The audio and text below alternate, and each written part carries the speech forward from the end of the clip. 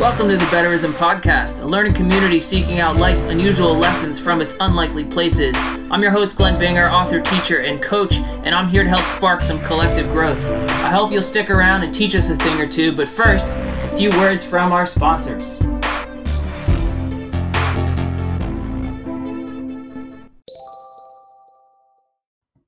This episode is brought to you by Four Sigmatic. Four Sigmatic is a magical fungi supplement company. No, we're not talking magic mushrooms. We're talking natural organic fungi. Lion's mane, chaga, turkey tail, reishi, cordyceps, you name it. They have all different kinds of products available on their website. Blends that will help you think, blends that will help you defend and build up your immune system. Adaptogens that will help you chill out and relieve some of the stress of day-to-day life, especially this day and age. Four Sigmatic has a lot of educational content on their website as well. If you click on their Learn tab up top, they actually have something called the Mushroom Academy, which is very helpful. It's where I learned about the different fungi, mushrooms, and what they do specifically. Personally, I'm a big fan of their Think blend or their Think coffee grinds with lion's mane and chaga. It really kind of sets my brain on fire when I'm sitting down to write or record or put something together for a project I'm working on. They have all kinds of products from proteins to coffee blends to extracts. Check them out at foursigmatic.com. That's four spelled out, foursigmatic.com. If you use the promo code Betterism at checkout, you can save 10% off your order. That's foursigmatic.com.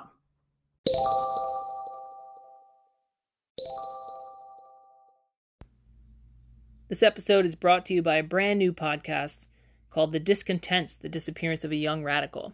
It's actually an audiobook by indie author James Wallace Birch. It's a narrative-style podcast, and it's an adaptation of his cult classic novel, split into podcast episodes. I believe there's 8 in total. It's available for free on anchor.fm/James Wallace Birch or wherever you get your podcasts. The novel itself, of the same name, has a 4-star rating on Goodreads. It's the first book in the gripping mystery of the 2011 disappearance of Emery Walden, notorious graffiti artist. It is a highly captivating listen. I recommend you check it out as soon as you can. Enjoy. All right. Hi, friends. Welcome to the Betterism Podcast, episode 16, I believe. Can't believe it's been 16 episodes. Today's guest, we have author James Wallace Birch. James, welcome to the show. How you doing? I'm doing great, Glenn. Thanks so much for having me. Absolutely. I figured we got a lot of stuff to kind of talk about. I'm kind of biased because I prefer having authors on here, even though I think learning isn't, pertaining just to authors and writers and poets. But I'm a little biased because I kind of identify in that same realm. But I figured we would kind of start off with your latest book, If You Find Emery Walden. It was a edge of your seat thriller. I couldn't put it down, man. I was so stoked on that. Awesome. That is great. Yeah, man, for sure. Do you want to talk a little bit about where that kind of stems from? I mean, I know it's kind of a sequel to your first book, but where did the idea for book 2 kind of come from? It kind of grow and fruition into what it is. Okay. All right. And if I go on and on, just like interrupt me and say, hey, that was a long story. Okay. So, because there's a lot No that worries. a lot that I could unpack. Okay. So I know we'll talk later about the first book, but I guess to set the tone for the listener, the first book is from the point of view of the character Emery Walden, which is obviously in the title of the second book. So in the first book is the memoir of the character Emery Walden. So to your question of where did the second book come from, the second book kind of came out of the scene that I had in my mind of, now this is going to be a little confusing. The second book is based off of a fictional character that uses my name. Because I was going to talk about that. Okay, yeah. So it's kind of confusing. That's why I'm like, oh, how do I start this? So the fictional character, based off of me, is the main character in the second book. So Emery is the main character in the first, and the second book is the fictional character looking for the traces of Emery from the first book. So it's a metafiction. So it's a fictional book about a fictional book. And so I had this scene in my mind of James, character, or just a person sitting on the kitchen counter, just sort of lost in their life, and kind of trying to figure out like where they're going and what they're doing. And it just kept coming back in of like this scene. So I was like, okay, I have to get this scene down on paper. And then as I was writing it, like the story just started going. And I started sort of creating from there and realizing that the story of the character Emery Walden, which was purposefully, I don't want to like spoil the first novel, but the point is I didn't feel that the story was complete. And I thought there's a whole world here that hasn't been explored. And sort of how do we this character Emery? So it kind of started from a couple different seeds. It was that scene in my mind, and then it was trying to kind of like, I didn't want to write a whole new book with all new characters and all new everything. Mm-hmm. I wanted to try to do sort of like what people like Bret Easton Ellis do, where it's sort of like there's this whole world out there, and sort of this character, may not be in this other book, but they're all tied. Like all these people kind of know each other or know about each other in some way. So that was kind of the impetus of it. And I think I was inspired by kind of reading the book 9 Stories from J.D. Salinger, where he's got kind of like these different, kind of like characters, but they're all somehow, living in this other world. I don't know if so that's kind of where it started. That's a cool idea too. Like I know, so I kind of, and I'm not trying to tout myself for my own work here, but I kind of play in the same realm, right? Where like I have my own, in my fiction, I have my own kind of universe going where characters exist in this universe. And even though the stories themselves might not be directly connected the way that Discontents and Emery Walden are, right? I still have characters who exist in this universe who like are aware and like know each other, even though their stories might not match up. You know what I mean? Right. And it's like you said, it's very meta, right? So like when I was reading Emery, If You Find Emery Walden, the first thing that came into my mind as soon as you yourself were like the character, I immediately went back to Vonnegut. I was like, this is like pure Kurt Vonnegut. Like I can see the same kind of thing going on there. And I've read books in the past that try to do this style of expanding a universe and using metafiction, and it's a very tough edge to walk, right? Like you can make it the way you did and have it like totally kick ass, or on the flip side, like if you don't pull the right strings at the right time, like it could totally flip. Very difficult to kind of manage that, especially when you have characters upon characters upon characters. I mean, like for me, in my own fictional universe, I had to create a document in my Google Drive with like which characters are in which book or in which story, like where do they appear, what happens, because it became, I've been doing this for going on 15 years, developing this universe, right? So like for me, it became such a task to kind of keep track of like who's in what and how, like at what point, and who's pregnant, and who got married and who died, and right. So how did you, when you're developing the sequel, how did you kind of keep track of that? How did you kind of manage like the evolution of your characters in the story as they kind of progressed? That's a great question. So originally the scope of the book bring in a few other characters that are from the first book. And I actually, as the story developed, I actually wanted to try to keep enough, think of it like, I guess like a Venn diagram. It's like, I wanted there to be enough overlap that somebody could read either book independently, but if they read one, they would want to read the other. I didn't Right. want it to have so much overlap that people, like yourself, like you read the second book, you don't need to read the first book I hope, to get the second book and to enjoy it as a standalone. But, it kind of gives you an opportunity to go back and explore the world further, to go back and read the first book, or, in the opposite order. So Right. what I was trying to manage that, there was a few characters that are literally mentioned in, I think, one sentence, where, without again trying to ruin the plot or give too much away, essentially they Yeah. say Right. we could go talk to these people, but it would be a waste of time. I mean, kind of paraphrasing, but that's kind of one of the ideas, because I started to realize this web is going to become so tangled if I do that it may defeat what I'm trying to accomplish of having them stand apart. So that was kind of one thing in which I guess I would say I cheated, in a sense that I didn't let there be too much overlap. There's Right. only interaction between a few characters from like in between them, if that makes sense.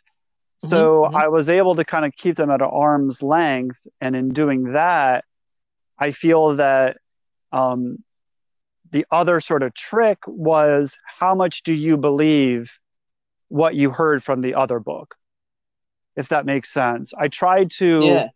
call into question the veracity of the first book in a few different ways, to point to the reader, hey, maybe there are some things missing or inconsistent here in the first book. So who do you trust? Sort of whose story do you trust? Emery's story? Do you trust a character, Ella Alice, who's in both stories? Who do you trust Hmm. interpretation of the events? And so in that way, because I knew, and this sounds like something that you've experienced, even if you keep documents, and I was rereading my own book as I was writing the other one, right, to Yeah. kind of like make sure I wasn't missing things. But even with as much care as you can possibly do, there is that opportunity for a mistake, or you interpret something one way and then you look at it in a bigger context and you might see it in a different way. So I think those are a couple of tools that I tried to use to kind of separate those two.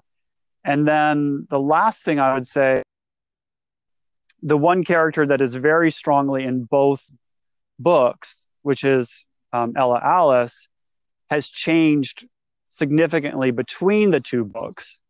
And so Mm. there's the why has this person changed in this, it's a 7 or 8 year kind of time period. And then what are the things that happen in that character's life that might have caused that change, and sort of Sure. the trauma of that. So those are the three Like, kind of tools I tried to use. yeah, and Or I think you did a really good job. Number one, in making it so, like, I feel stupid for not having read the first book. You know what I mean? Like the second book made so much sense even without it. And in that book, like you even, one of the things I picked up on you doing was referencing passages from the first book, right? So mm-hmm, you have characters who are driving that second book, but they keep going back to reference to find clues from the first book, right? mm-hmm, And you did it in such a way where I didn't feel like I mean, I want to, don't take this wrong way. I didn't feel like I needed to read the first book in order for that to make sense. But like you said, what I found is like the further I got in the second book, the more that you referenced it, the more that made me want to go back and read the first book to kind of see, like you said, like how the characters got to this point, right? So the whole Ella Alice thing, that's a little bit of a spoiler, listeners, heads up about the yeah, the massive change. Not too crazy, but it is a little bit. But at the same time, like you did it in a way without making the reader feel dumb. You know what I mean? And I think that's very challenging to do when someone partakes on that particular type of fiction, right? And I think mm-hmm, that's why a lot of writers who write fiction tend to shy away from creating these massive universes, because it becomes so complex.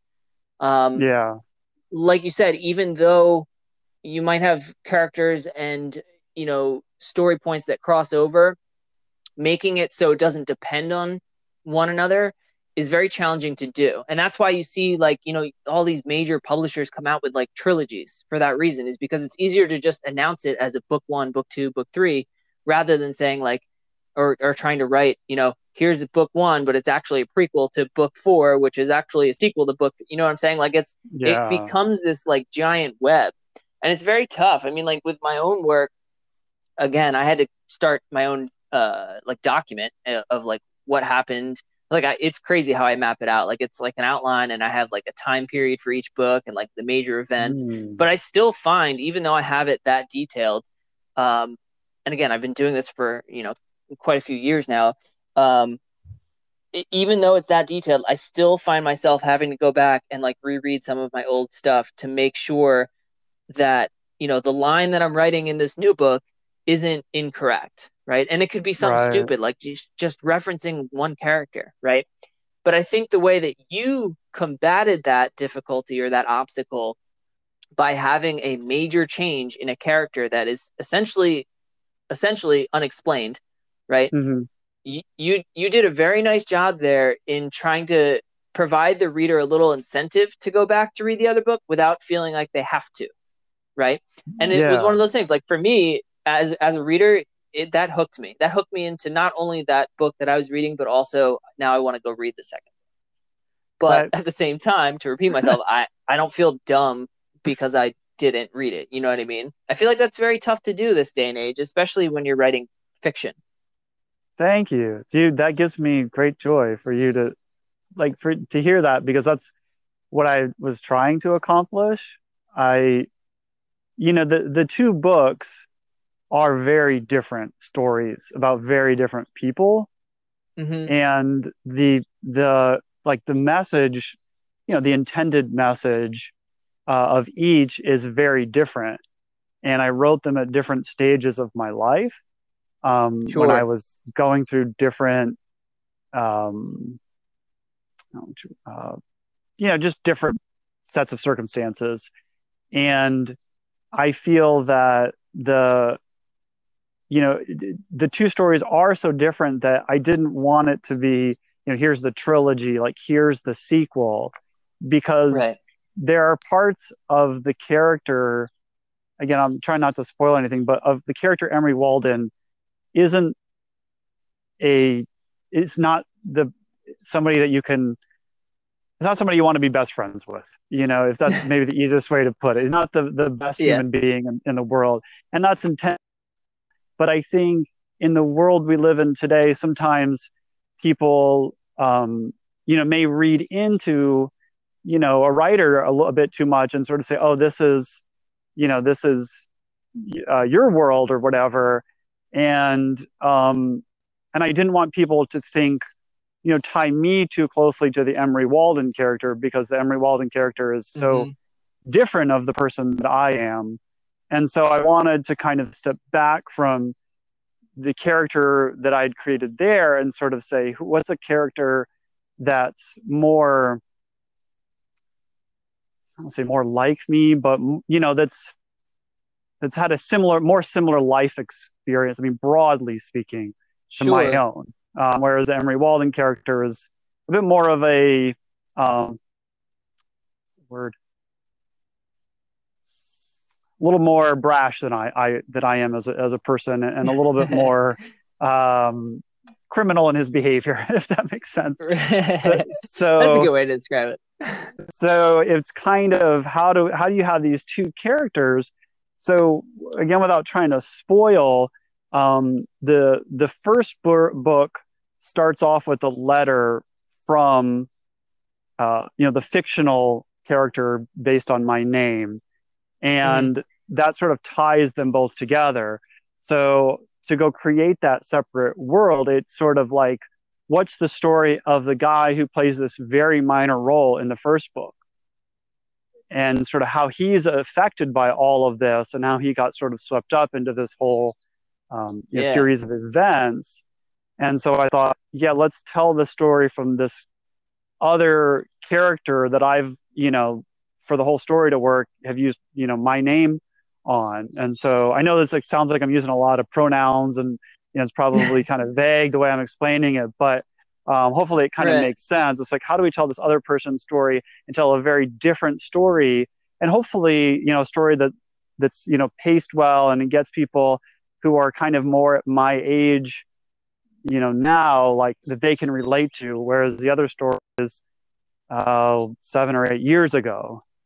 Yeah. Well, I mean, so I want to touch base on a couple of things that you mentioned. I mean, first of all, I noticed that you used first person in If You Find, right? Yeah. Did you use first person in Discontents as well? Yes. Okay. So that's always a tough call, because when you write in first person, right, like as an author, you're placing your mindset in this fictional character, right? It's very difficult to separate your own thinking and your own life from this character, right? So like naturally you're going to have influences from your personal life into your character's personal life. Like I find that whenever I write in first person, that's the most difficult problem that I have, is trying to separate myself from this character, right? Which is, I mean, if you're going for like 100%, disintegration, it's almost impossible, because you're always going to have a little bit of influence in there when you're writing person. On the flip side of that, you also have your reader, right? So when your reader is reading something in first person, it's probably subconscious, but like the first thing they do is their mind goes to the author, right? Now the author's writing this, even though their character's name is blah blah blah, right? Right. They're still reading it as a first person. So like in their mind, in their subconscious, it's being absorbed as memoir, even though it's clearly labeled fiction, right? So you have a reader with a diverse perspective on life. They have their own life experiences, and they're trying to read something that you wrote that is also your own diverse life experiences, right? But at the same time, that label of fiction is trying to create a separation from what is personal, real life experience. Right. But it's tough. You also have to, tie in some sort of relatability to make empathy and want your reader to kind of attach themselves to certain characters or hate certain characters, right? And that's tough to do when you're like choosing which characters' perspectives to write in, right? For me, writing in first person, that's always been the hardest thing to do, because like it's very difficult to switch gears. I mean, even from book to book, right? Like writing an entire book in one person's perspective and then using that same character in another book, but then writing from somebody else's perspective. It's tough because you have to like separate your mind from their mind, their fictional mind, so to speak. Right. But then also try to create and develop this new character and kind of, build empathy for them or hatred for them, whatever you're trying to do with that specific character. So point of this, and what I'm trying to kind of allude to a little bit here, is what made you choose to write in first person as opposed to where that personal life experience attachment isn't quite as in your face? Oh, tough question. I think that the first book, I wrote it in first person because I thought it provided a greater intimacy with the thoughts and feelings and the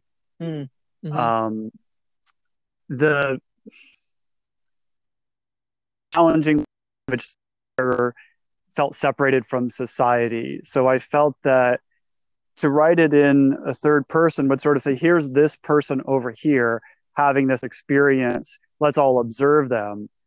Whereas to sort of say, I am this person, this is what I think, screw you if you don't agree with me, is a lot more, I won't say intimate, but yeah, sort of intimate and sort of kind of in your face in a sense. And I felt that was kind of necessary to try to build empathy with Emery, because I think he's a person that it is difficult on some level to build empathy for. And I also think that he is a person that all of us know somebody like that in some way. Maybe they don't share Emery's particular political ideology or way of handling things and stuff. But I think on some level, we know people who are, strong-willed, and their actions are causing, again, trying to be vague enough so I don't spoil anything, are causing problems in their life that then have, affect other people. And their sort of myopia causes them to find circumstances that hopefully they can then get a wider perspective of and see the world and say, oh, okay, I've been living like from my vantage this entire time. And maybe there's a whole host of things that are happening outside of me that I haven't seen. So I think it was from that point of view. And for the second book, because the character was James Wallace Birch, the fictional character, and I was writing it had to be in first person. It sort of had to be, this is my, now I helped you hear this other person's story. This is mine. And I know that it's, again, because it's kind of a metafiction, there might be a lot of layers, but so the question listeners might be asking is, well, how do you write two books from the point of view, a first person point of view? So the first book, even though it's published by James Wallace Birch, sort of in this world, it's written by Emery Walden, and then James Wallace Birch gets his hands on the manuscript, which and we'll go into kind of details so people can read and enjoy that part of it, and then publishes it on his behalf. And now the second book is a James Wallace Birch, sort of his story of events. And it takes place like after the book had been published in your fictional universe. Yes, it takes place 7 to 8 years, as have passed in this time period. Yeah. And you can kind of tell too, again, I haven't read the first book, but you could tell kind of where those life experiences kind of come in, because the character that you use as like the fictional character, James Wallace Birch, seems much more adult versus what I assume and what I interpret Emery to be as, right? So like, even though they have different lifestyles, like James is a little more reluctant to kind of go on this adventure, right? Whereas Emery kind of seems like the character who wouldn't be reluctant to do that. I mean, the whole point of the second book is you're searching for Emery and some things that were left behind. And of course, there's new characters introduced and things like that, right? But I think the most fascinating thing for me, and again, I haven't read the first book, so I can't really see the full evolution of character, but the most fascinating thing for me was how you certain characters that were obviously in the first book and how you kind of developed, the character James's perspective towards that person, but also kind of at the same time, like how that character is perceived generally within the universe. For example, I have a character, Kevin, from one of the first books that I wrote, who I was trying to kind of create like this millennial existential kind of character who was like unsure of like what it meant to be an adult in America, right? And that book I wrote, I don't know, I was right out of college and I was frustrated for not being able to get a job right away like everyone promised was going to happen. It was the 2008, right at the 2008 economic collapse and stuff. So like, I was very jaded, but I was trying to create this character. And by the way, I wrote that book in first person, who had a similar mindset of the world. And even though it wasn't really like me, it had elements of me in there, right? But that character actually is going that I'm working on now, Head Games. What I tried to do is I tried to like kind of evolve that character to a point where, he still has the same group of friends and stuff, but he is so much more jaded. And I tried to paint this picture for the readers to kind of make it like you hate this character. You know what I mean? And I did kind of the same thing you did, whereas like I wrote that first book in first person. I'm writing this book in first person, and it's two different perspectives. So I'm writing from two different, characters' point of views. And the deeper I got into writing this new novel, the more I kind of, I'm editing, I think it's the second draft I'm editing right now. The deeper I get into it, the more I'm kicking myself for like not writing in third person, because, third person omniscient, you can kind of go back and kind of like just, show the reader things more abruptly without diving into your character's mindset. Right. Right. So I guess what I'm trying to ask you is, what do you have? Number one, do you have a preference over writing in first person or third person? And number two, if you were to go back and change one of your two books into third person, which one would you make it and why? Oh, okay.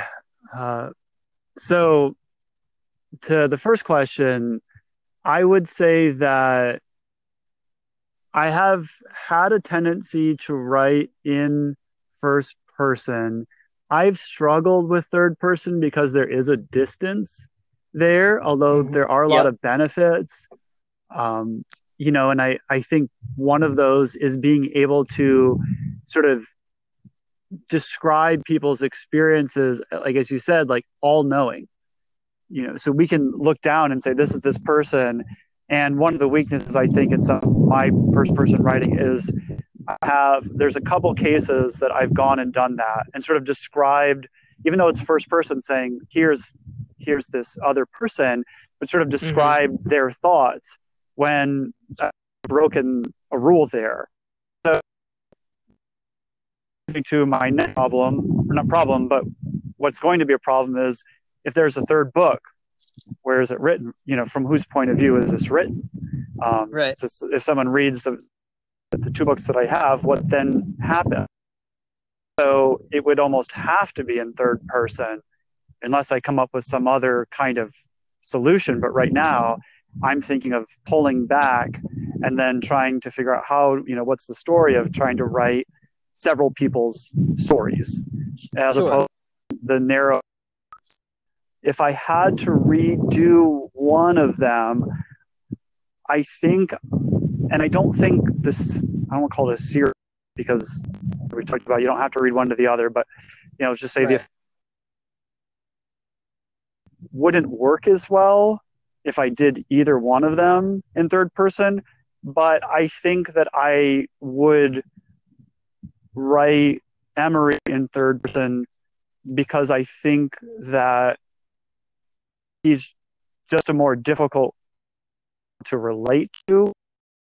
And some of the feedback I got about the first novel, some of the reviews and things, people would point that out, that this isn't a person who I particularly like. And as a writer, and I'm sure the listeners know, if people don't like and relate to and want to root for the character, it can be a challenge for them to get invested in them.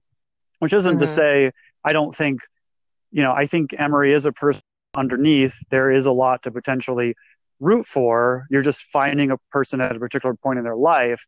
But I think becoming aware of that really influenced how I tried to write the second novel. So I think if I would say it's almost, I don't want to say a regret, but it's almost like if I could go back and do it differently, I might separate out the character a little bit more, because as you said, people do sort of you and say, well, how much of this is you versus how much of this is your observations of other people and the world around you and so forth. So I think that's what I would do.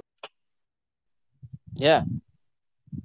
The more a reader knows the author, the easier it is to kind of make those connections, right? Like we've all read books by authors we don't know, and I feel like it's a lot harder to make those, those real life connections when you're reading in that lens. But I know you, I don't want to say super personally, but I feel like we've connected this. I think it was actually from Loud Coffee Press we connected over. Yes. Yep. Yeah. Shout out Annie and Fred. By the way, listeners, go listen to that episode. I want to say it's a great episode. A couple episodes back, 13, 14. Anyway, when we had connected and we kind of went back and forth kind of talking about little things, so I feel like I had an idea of who you were prior to actually reading your book. So like I was able to kind of, especially because you're using your own name, like I kind of had an idea of who you were, and I could kind of see where certain things kind of tied in. And I think that's one of the cons of using first person is the reader is subconsciously kind of connecting that, even though it's fiction, they're still kind of treating it in their brain as like, memoir to an extent. Right. Which, writing in third person, that would be a pro, because then you're able to disconnect from the actual character, right? And I think this is a reason why some people prefer movies over books. Number one, it's less visual stimuli, so you're not trying to interpret symbols, words on a page and stuff. But at the same time, like your brain doesn't have to work as hard because you one character from like the perspective of a fly on the wall, right? So when you're writing in third person, you see books all the time that have like every chapter is a different perspective, or you'll have even third person limited, when the character is just the narrator's following one character. Even when you're using that style of third person, it's easier for the reader to disconnect from that character to make some sort of judgment or, likability, right? And that's not to say, like, sometimes, of course, you want to create a character who is hated, because that drives plot just as much as a character who's loved, right? Right. You need a villain just as much as you need a hero. But I think there is definitely, especially for younger writers, this is a big piece of advice. I really think you need to think about what it is you want your readers to take away from the character, right? Right. Going to really ultimately come back to your decision on whether or not to use first person or third person. Because it'll subconsciously affect your readers, even if they're not able to express that. It's just how our brains as humans work. We can't turn that off. It's there. You know what I mean? So absolutely, yeah. I don't know. I think I'm more inept to write in first person, but I find it, especially if I'm going for something crazy like sci-fi or something, like I find it easier to write in third person to that extent. Because then you can you can dive into things that, you wouldn't, like when you're writing in first person, you're not going to know what another character is thinking, right?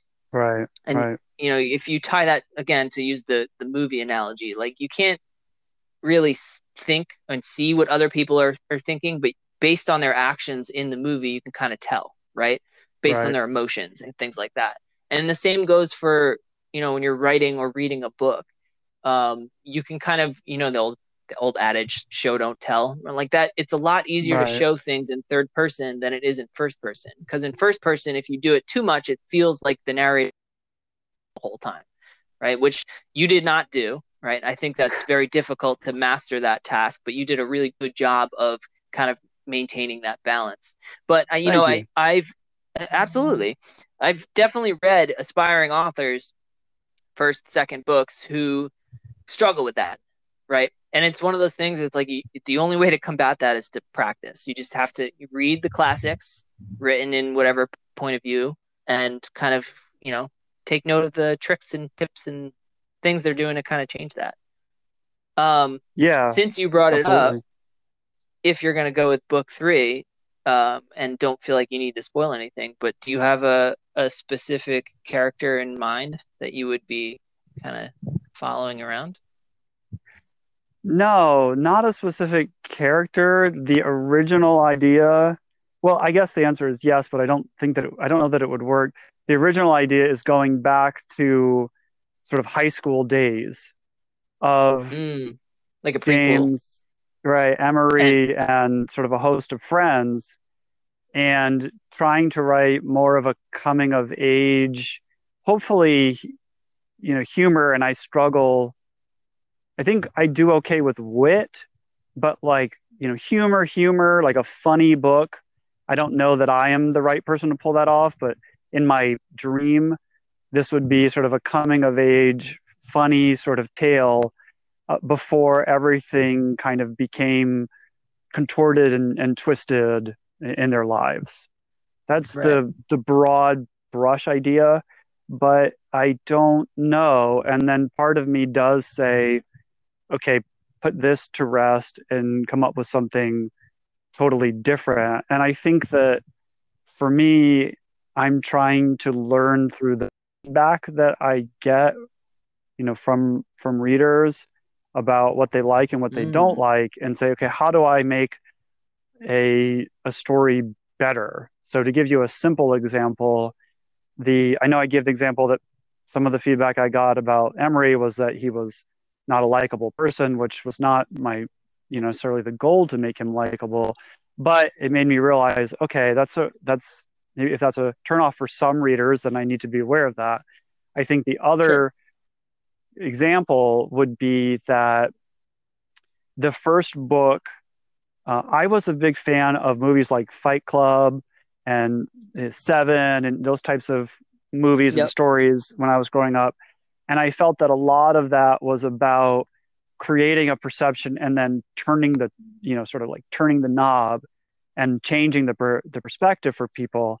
So in creating the first story, everything kind of builds and builds and builds, and you don't necessarily notice that like the sort of the fire on the stove is going higher and higher and higher until it sort of starts to, you get to the top of the roller coaster, maybe to use an analogy. I realized that sort of spread out in the second book, sort of spread out some of that action and some of those moments so that it's sort of like a song you're going through. And I'm not a musician, so I don't know the terms, but like you're going through the different parts and then you get to let's say the chorus, and then people enjoy that. And then it kind of goes back to the other part like as much and goes kind of back to the chorus. I try to kind of think in that way, is how do I kind of move it along and have something, and then, kind of slow it down and move it along and have this and different emotions. So that was a little bit of a tangent, but I think it's sort of like, how do we learn from each work and the feedback, and then think of that third book would be, it's going to have to take in the lessons learned from the feedback from the other two and then start to map that out. Right. Oh, right. So this is a great transition piece, because I kind of want to talk about it since you mentioned it earlier too. But reader feedback, I think it's underappreciated in a lot of times. Other times it's unwarranted. There's definitely two edges of that sword. We'll leave that as is. There's always a yin and a yang. But from my own personal experience, I have found when I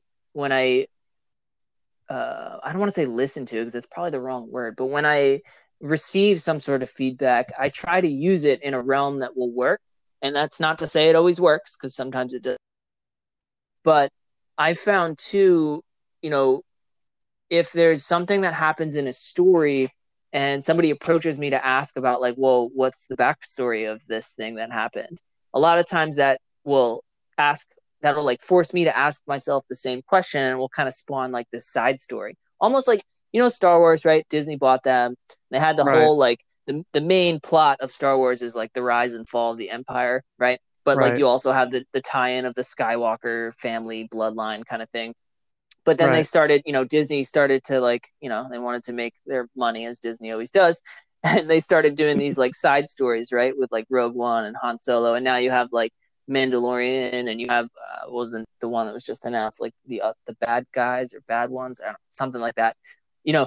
Basically what I'm saying is, like, started taking these like little sub pieces that like people had questions about, and they started making like these side stories to like answer these questions, not just for the fanatics, but just to kind of like provide a little bit of like backstory to something that like maybe a hardcore fan boy or fangirl or whoever would be, inquiring about.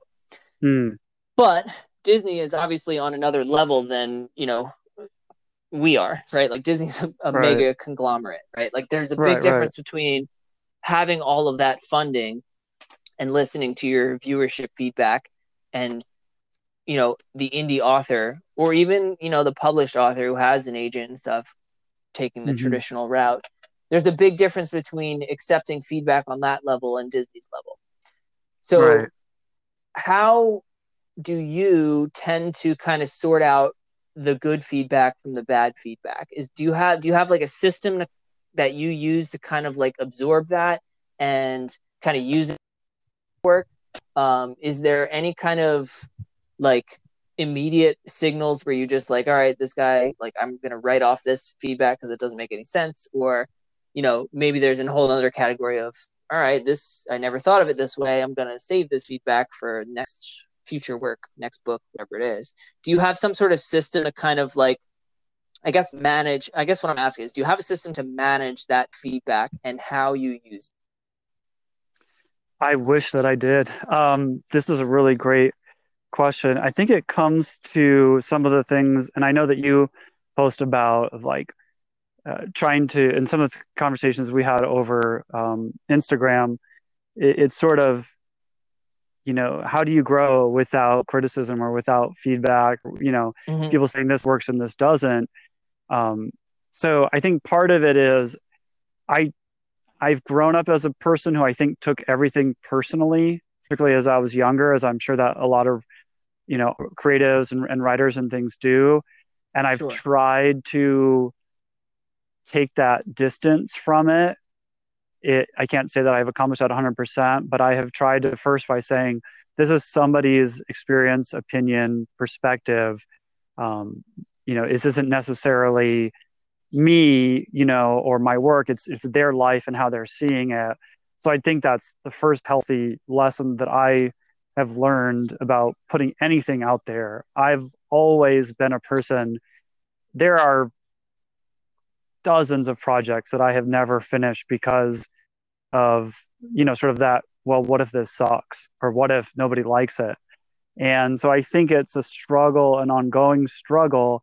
But as I've put things out there, some of the, let's say, criticism or some of the, feedback that wasn't as constructive, I've had to also think about who's the audience for this work. And is this person the audience that I'm trying to reach? And if they are the Sure. audience I'm trying to reach and it didn't work, okay, why didn't it work? How can I learn from it? If they aren't in that audience and they loved it or they didn't love it, then it's about the fit. Was that the right fit for this person? I think trying to create the book that everyone's going to love or the movie or song that everyone's going to love is maybe a false goal to have. I came across an article a while ago, let's say a year or so ago, and it was a collection of really critical reviews of American classic literature, like Salinger, Fitzgerald, stuff that's taught in school that everyone Right. would sort of just imagine that, oh, everyone's going to love this. And I think one of them was The Great Gatsby and these types of things. And you sort of see what people say, like, this is boring and this was slow. And, who the hell was this Gatsby guy anyways, or whatever they said. And starting to realize, and I have no perversion in my mind that I am anywhere in the same, universe as somebody like F. Scott Fitzgerald or Salinger. The point is that if I can look at these people who are considered masters and they're going to have critiques, who am I to not critiqued or to not to be enjoyed? So I think that's part of the distancing. So I guess I would say that's the sort of the first step. And the second, which I sort of mentioned, is how do I decide if this person is in my target audience? And then, okay, what from this, feedback, good or bad, can I learn from? So I've learned from good feedback and some critique. And there's actually, some of the, again, I feel like I'm making too many spoilers, but there's actually a and sort of saying, something negative about Emery Walden on Goodreads. Because, I'm sorry? I said, no, yeah, you did a good job too. Like, I feel like this is why I love the book so much, is because you had your characters in that book referencing the meta-ness of the first book, and like it referenced things that like are so relatable, like a book review on Goodreads or Amazon. And you had different characters in that second book talking about whether or not they liked the first book. You know what I mean? So Right. like to me, that's such a real factor of any kind of art, right? Like books, that's our specialty, but like you go across any spectrum of art, like that element of criticism is so valuable. I mean, it is the root of progress. And that doesn't mean that all feedback and all criticism that you witness should be adhered to. Like, I think a big piece of it, and people often misunderstand this, is like a big piece of it is learning which criticism, like you were saying, which criticism do you listen to? What kind of, feedback is the kind that you want to take into account? So I think what you're saying is with, first evaluating whether or not this person is the intended audience is a huge step. But then number two, like also trying to evaluate, okay, yes, this person is my intended audience, but did they actually understand what it was I was trying to do? Are they giving me feedback beyond just, I like this, I didn't like this, right? Right.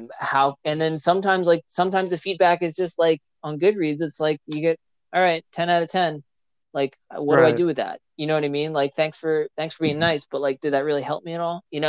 So it's kind of tough to like separate yourself as the creator from the project and take a step back and kind of use those little kind of, tick marks to kind of improve the next thing. Yeah. So I would say it's sort of like the final piece then is kind of own it, and not in the, I don't mean that in a sense of that whatever feedback you have and just accept, you have to accept if someone says this is the best thing or this is the worst thing, but sort of it's like the ability to kind of laugh at yourself. That's why I put that in there in the book of kind of a reference to Goodreads and whether or not they like the book is because it's part of the story.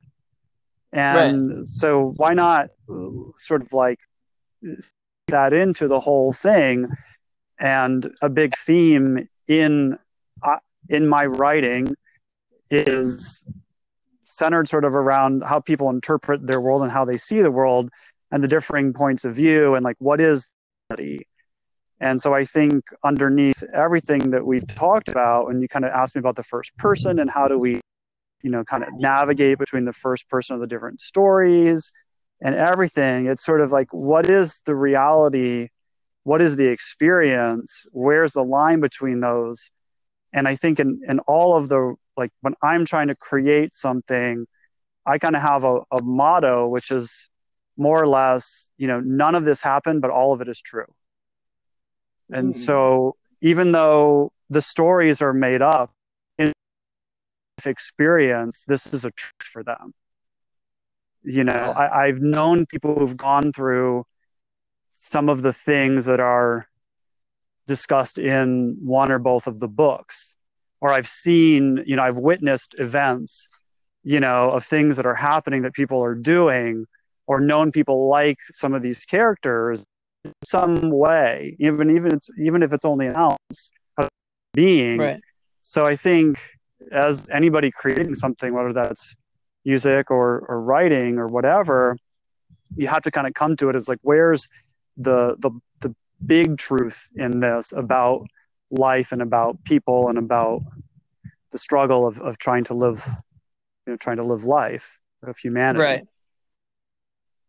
Right. That I always forget who penned it, but there's that I'm gonna butcher the quote. It's like all fiction is rooted in great truth, something like that.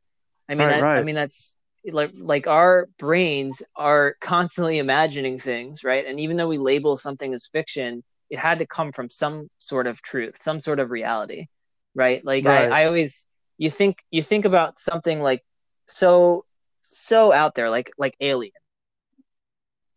How long has humanity had this vision of entities from another planet, to the point now where it's like so embedded in our culture, like Star Wars, right? Like Star Wars is set on other planets in another galaxy, and that concept is normalized to the point where, I think it was like a month ago, the government of the United States like finally acknowledged the existence of UFOs, and like people didn't bat an eyelid because everyone else was like, oh well, like, no shit, like we knew this the whole time, right?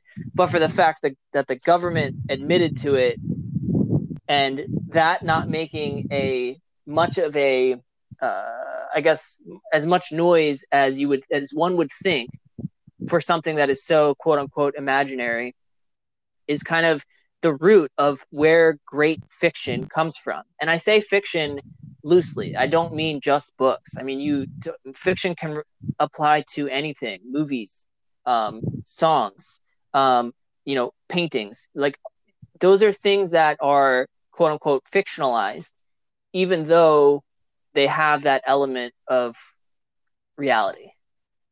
Right. Which is, I mean, it's crazy to think about. And if you're a creator of any kind, the sooner you realize something like that, the more freedom you have in your art to build what it is sitting in the back of your brain. It's like, I feel like so often creators are hesitant, especially aspiring creators. They're hesitant to put forward this idea because they are fearful of the criticism and the feedback that's going to come from it. But like you said, like even the greats had to face that same obstacle. And the sooner you're able to kind of face that fear and realize that obstacle is there because it's guiding you down a path the universe wants you to take, the more apt you're going to be to create more things and try to better yourself and try to keep growing within your realm of creativity, whatever it is: fiction, music, etc. Absolutely. Speaking of, you are taking a huge step. I don't know if you released it or not yet, but you are creating a audio version of Discontents as a podcast, correct? Do you want to talk a little bit about that? Maybe kind of plug it a little bit. Where did that idea come from, and kind of, I guess, what kind of obstacles are you facing in the transition from like written word to spoken word? So, yes, there is a podcast format. In other words, in episodes, you can subscribe anywhere. That there are podcasts, Apple, Google Podcasts, Spotify, etc. It's Discontents: The Disappearance of a Young Radical audiobook. And episode 1 dropped last Thursday, and episode 2 I will release Thursday, the 16th of July. The idea of it was, I have this story. The Discontents was published 2011, something in that space. And I have the story. I own all the rights to that story, publishing rights. And I love podcasts. I love the whole idea of being able to listen, when you're washing the dishes or driving or whatever. And so I listen to a lot of audiobooks. I'll even get books on Kindle, and then I can get the Kindle to read. To me, I know that it's like a computer voice, but I still enjoy that. And I thought, with how busy and everything everybody is, and not everybody likes to sit down and read a book, is there a way to provide this story to people in another format? And the technology is there. The cost is very low to in terms of monetary costs. I mean, time and everything is a whole separate thing, but to produce. And I thought that would be a great skill for me to try to learn to beyond the sort of the page, the sort of the printed book or ebook. I thought for a while about trying to write stories like for podcasts, to write like an audio drama intended to be recorded as a podcast was the original idea. And then I decided to go with the first book, since I already had half of the work, or what I thought was half of the work, done, as the story was already written. The biggest obstacle is I don't know what I'm doing. The biggest obstacle is that I've never done this before. And so I'm learning as I go. So everything from the voices, deciding of the voice of the different characters, and then getting either myself or other people to record, that audio, and then also, how do you represent characters who, there's different characters in Discontents that have an accent. So there's somebody from the Midwest, there's somebody from Appalachia. Do I put that accent in there? Do I not? Right. How do I respect that? And I ultimately decided to do the accent for the simple purpose of people being able to discern who's speaking. Right. So if it's in this sort of flat tone, each person's talking and they're saying, back and forth in the dialogue, how do you follow and know who's speaking? And because there are references in the book that say this person spoke in a foothills twang, and then to have them sort of have a flat affect or sort of have no accent as people are listening to it, I thought that might create confusion. And so I tried it sort of both ways and realized that it didn't work for someone to be able to listen, to be able to follow who exactly was speaking. And there was a few scenes in the book where who is speaking, without giving too much away, where what Emery thinks is a person may not be that person speaking, if that makes sense. Mm-hmm. So the voice that you're if you're reading it on the page, it's sort of a little bit of deception. Is this character A or is this character B? And so for that to kind of make sense in the story, you needed to sort of hear it in the voice of character A, because that's what Emery thinks is who Emery thinks is speaking. Right. So there needed to be some indications there and sort of off the page kind of cues that you wouldn't be able to pick up without it. So that was something I wrestled with a lot, because I didn't, for one, I wanted to have the accents sound, as accurate as possible and to be respectful, but then also be able to try to show the characters and how they sort of differ and how you're going to know who's speaking just by hearing the voice. And then the way that they speak and everything. And then I think the next major challenge is the original plan was I will read this book into, record reading the book or having people read the book, and then I'll, edit it pretty quickly and I'll publish it and it'll be that easy. And I quickly sort of realized that the editing takes 10 times as long as the recording. Yep. And along with that, how do you make it I started paying attention to the shows that I watch, and there's music constantly. If you sit back and watch like a movie or a TV show, really not a lot of time where there isn't some kind of background music.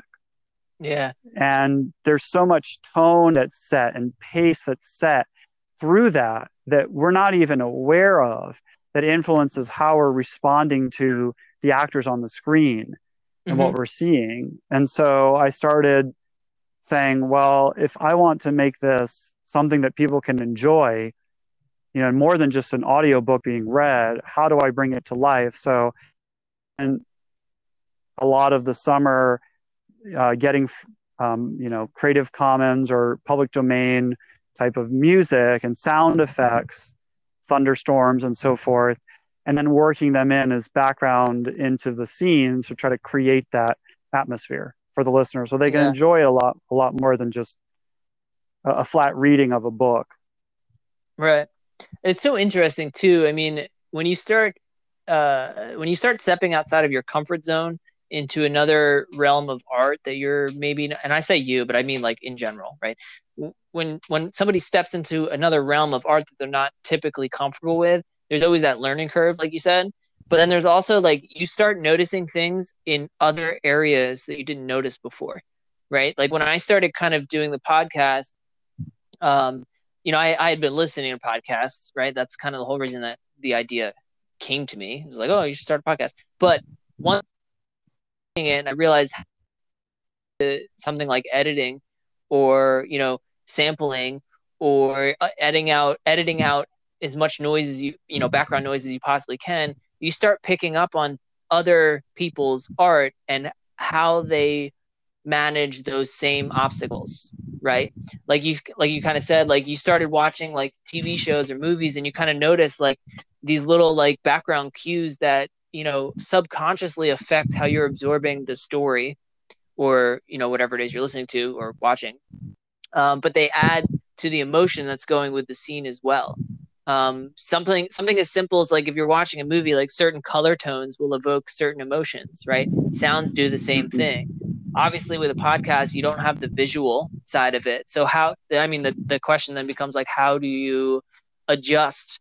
You know, this ultimate like sad, depressing scene, aside from the narration, what else do you add to that story to like make it feel sadder than you want, right? Like how do you kind of tie into your listeners' emotional strings there? And that's such a challenge, but I think the most fascinating thing is like, and for any, the more you force yourself outside of your own box, you start to see other creators and how they force themselves out of their boxes.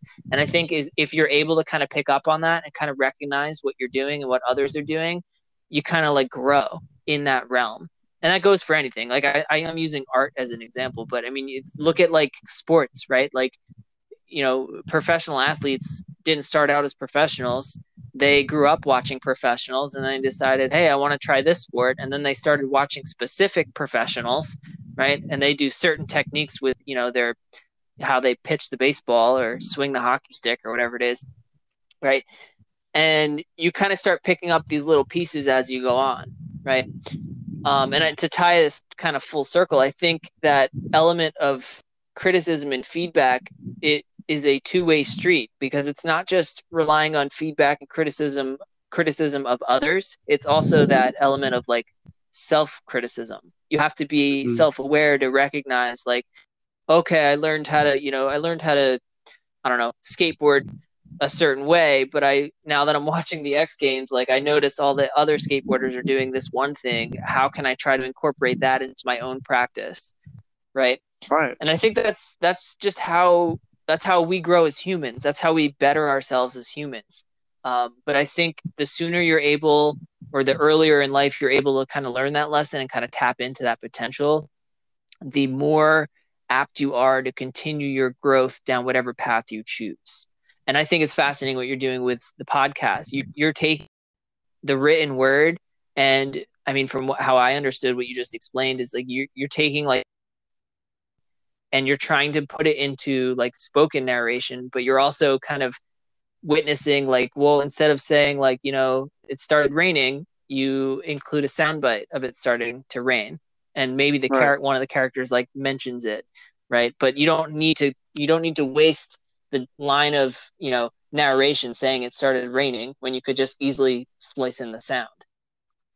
And that's fascinating. I think that forces any artist to kind of grow and change the way they think about not only their art, but the way that they see the world around them and experience the world around them. I think that's absolutely fascinating. And that's honestly, James, that's why I wanted to get you on the podcast, is because you took that shift and you embraced that challenge. And now, I haven't listened to the podcast yet, but it's definitely on my subscription list.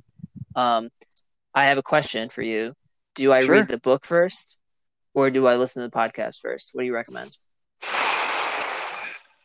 I think it depends on how you like to absorb stories. I think either way, you'll get the core of the story. Do you prefer to read, you know, do you like the process of immersing yourself in that way? Or, you know, would you enjoy, you know, being able to sort of hear it as you're, I don't know if you're going out or driving or doing yard work or anything.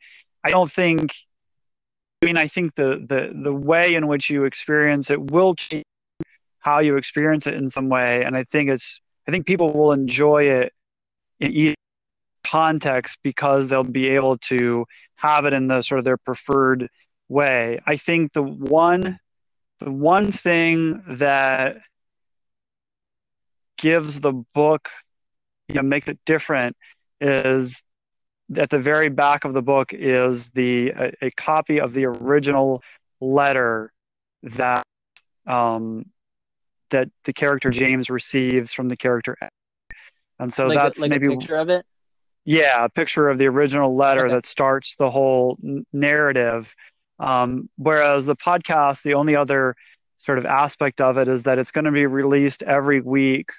And I'm guessing there's going to be 15 or so episodes. I've created 8 of them online. So maybe that's sort of the other part is, whether or not people would want to wait to hear it, week after week, or, wait till a bunch of them are out to kind of binge on them. So I think the other part of it is the like the time, like, do people want to sit down and read a whole book? I'm the kind of person that I can do either way. Yeah. Some people, you know what I mean? They don't mind the weekly sort of, hey, I'm waiting for my next episode to come out. But I think that either way, I hope is that you will enjoy it, and people will enjoy the experience either way. Awesome. Well, I look forward to that. I'm definitely, again, I'm in the process of moving, so I got shit everywhere right now. But as soon as things settle down, that's the first podcast I'm jumping into for sure. Thank you. Absolutely, dude. I enjoy your work. That's why I wanted to have you on. I want to be respectful of your time, and sure. I usually wrap up these episodes with 3 rapid fire questions. Okay. You ready for them? Yes. All right. So the first one, what are you currently reading? Are you enjoying it? Would you recommend it to others? Is it one of those books you can't put down? What do you got on your plate right now? Okay. There are 3 things if I'm being, I know I'm only supposed to pick one, but I am reading. It's loose. Take your time. Okay. I'm reading The 4 Agreements. It was recommended to me by a friend. So that's kind of a personal growth thing. I think that Great it's book. a simple, it's like simple, like it's easy to read. It's straightforward. I read the Eckhart Tolle book. I forget the name. I feel that it was long and dense and there was a lot of wisdom in it, but it was one of those things that it was like so much wisdom that you couldn't absorb it almost. Yeah. Whereas one of those books you gotta like put down and come back to it kind of thing. Right. Whereas the 4 Agreements is so straightforward, and then I'm going to read the 5th Agreement, and I think there's another book after that. So that's been of great help to me to try to keep those little mindful things, don't make assumptions, that kind of thing. In terms of novels, I am reading The Grapes of Wrath. That's one has been kind of slow, sort of like picking up a couple of pages here and there when I have time. I didn't get into Steinbeck until a few years ago, and that was a mistake. Should have been reading that when I was younger. And so I loved, as you might imagine, The Winter of Our Discontents. Is it Our Discontents or My Discontents? I think it's Our Discontents. And then more than anything, I loved the Travels with Charlie in Search of America, which is referenced in If You Find Emery Walden. But so I'm reading Grapes of Wrath, and then I just started this morning listening to the audiobook of Siddhartha because a college roommate gave it to me, and I read maybe 10, 20 pages, and then I never went any further, and it's sitting in my library, and I figured since I haven't read it, maybe the audiobook will work better sort of in the morning. So those are the 3 things that I'm reading. I'd recommend all of them, and for different reasons. That's good.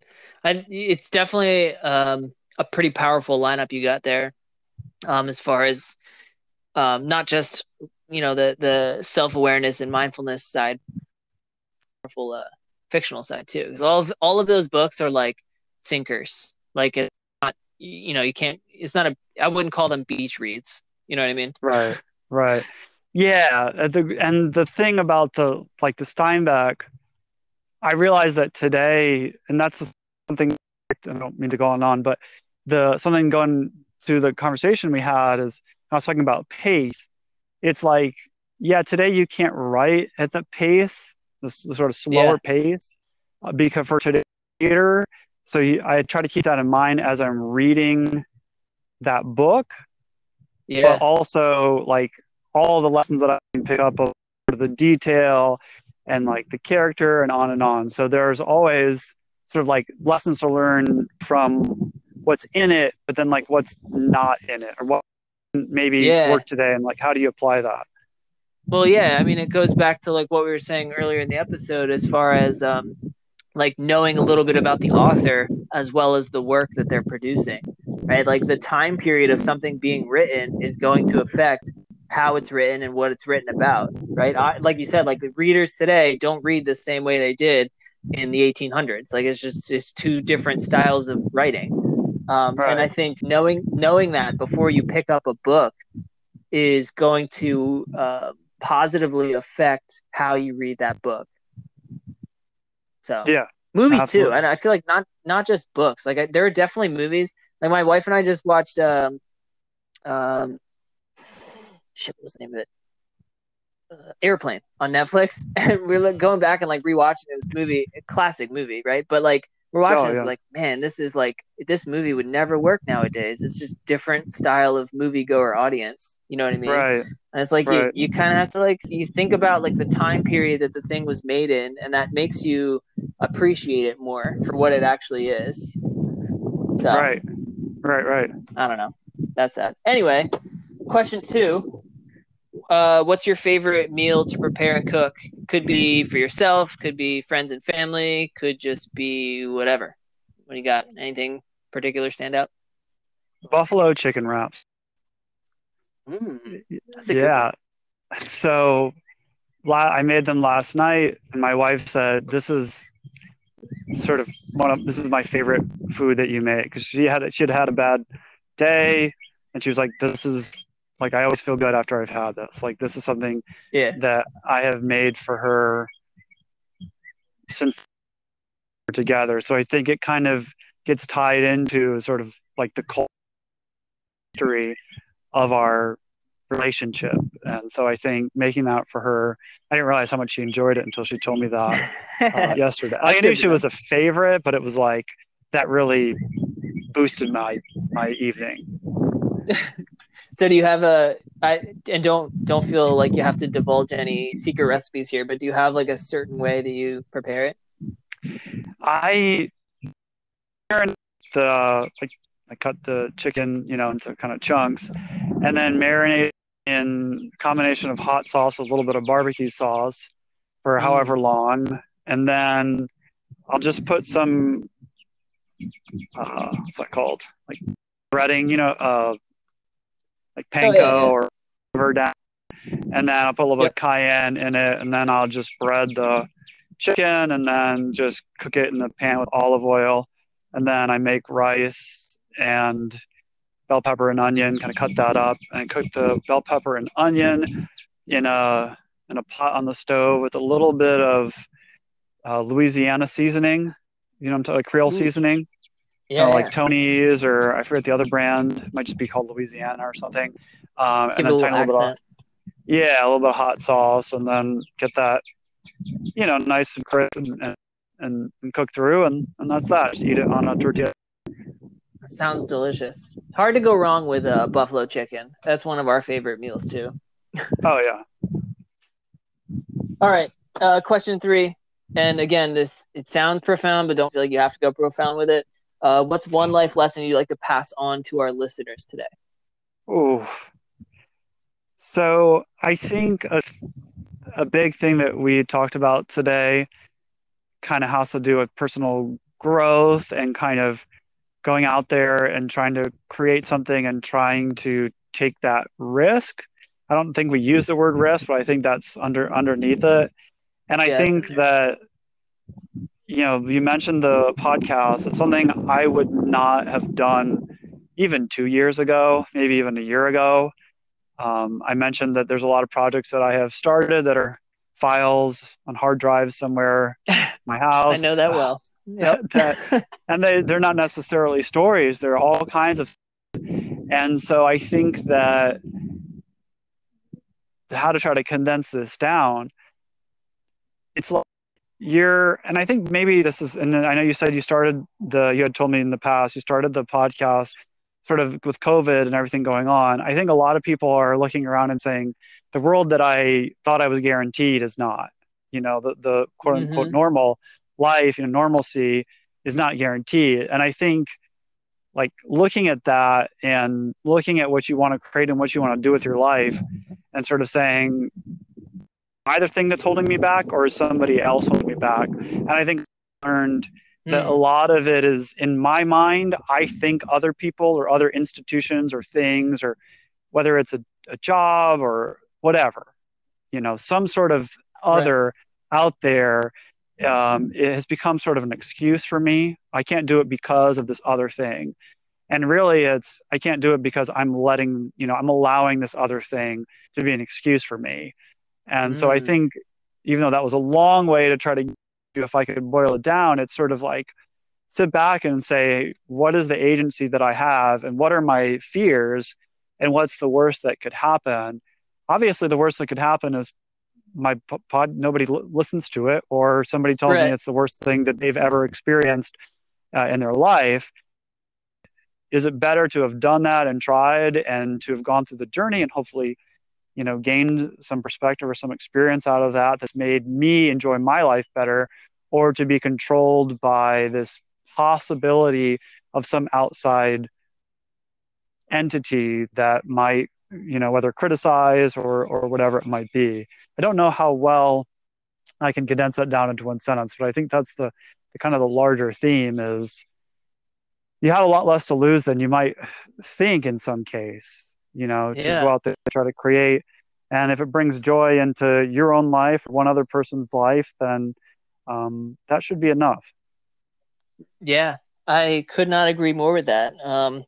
There's that sense of like adaptability, but also, what can you take away from adapting, right? Like if it's not meant to be, it wouldn't pop in your brain in the first place. And like you said, like the drive should be ultimately growth, right? Like what can you take away from the thing that you did, even if it failed? Like I when I'm teaching, I always tell my students like the only true failure is giving up, right? Like if you fail something, that's the universe trying to like teach you what you did wrong, and you have to kind of like look at it and see how you can correct it if you choose to continue down that path, right? If you don't and you take that failure as a loss and you chalk it up and you want to try something else, that's fine. That's a choice you're allowed to make, right?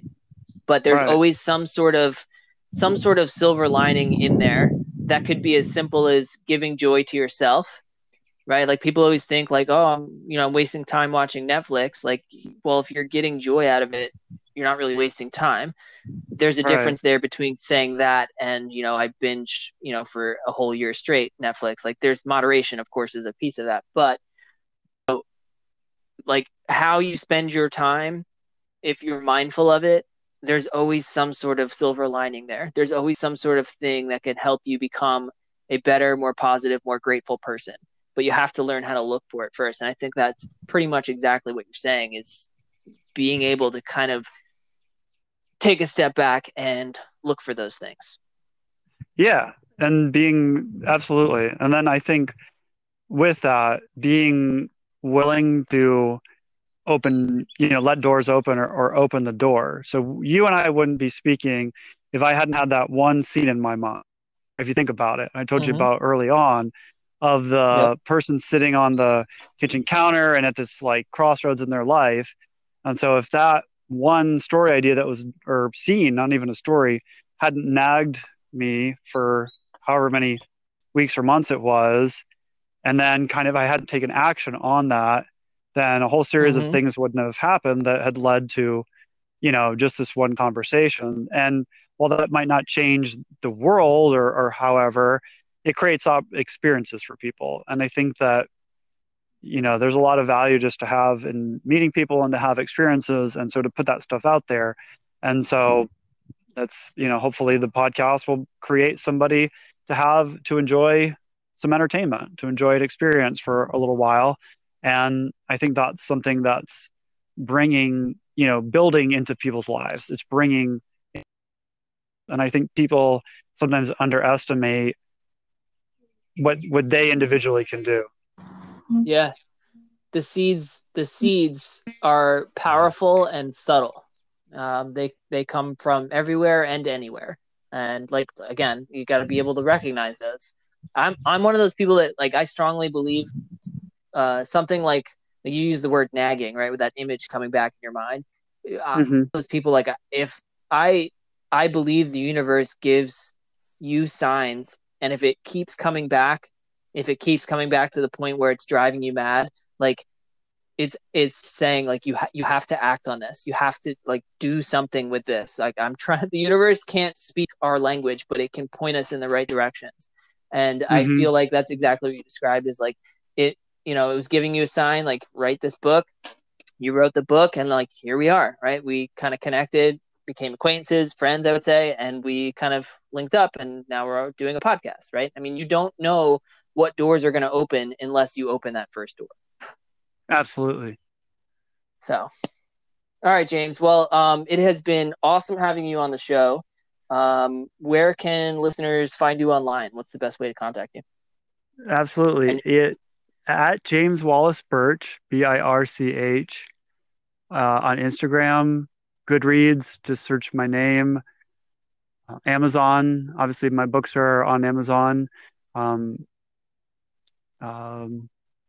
the podcast, which, as I mentioned, Spotify, Anchor, pretty much anywhere you can get a podcast, which would be Discontents, The Disappearance of a Young Radical audiobook. And I think those are the primary ways to kind of get in contact with me. Cool. All right. Well, I hope listeners reach out. I know I had a great time picking your brain, so I feel like there will definitely be some people out there that want to do the same. Yeah, absolutely. I'm happy to connect with anybody, and always love to chat with people and share ideas. For sure. All right, man. Well, thanks for coming on. It's been great. We'll have to connect soon again. Absolutely. It's been an honor, and I'm a big fan of the show. So, to me, thank you very much. Thanks. Have a good one, man. You too.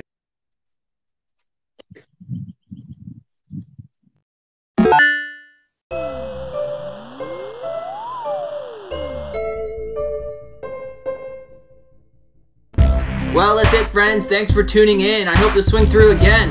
If you'd like to reach out, we'd love to hear from you. You can find us online at medium.com/betterism. Be better at whatever it is you're building. And remember, friends, stay learning.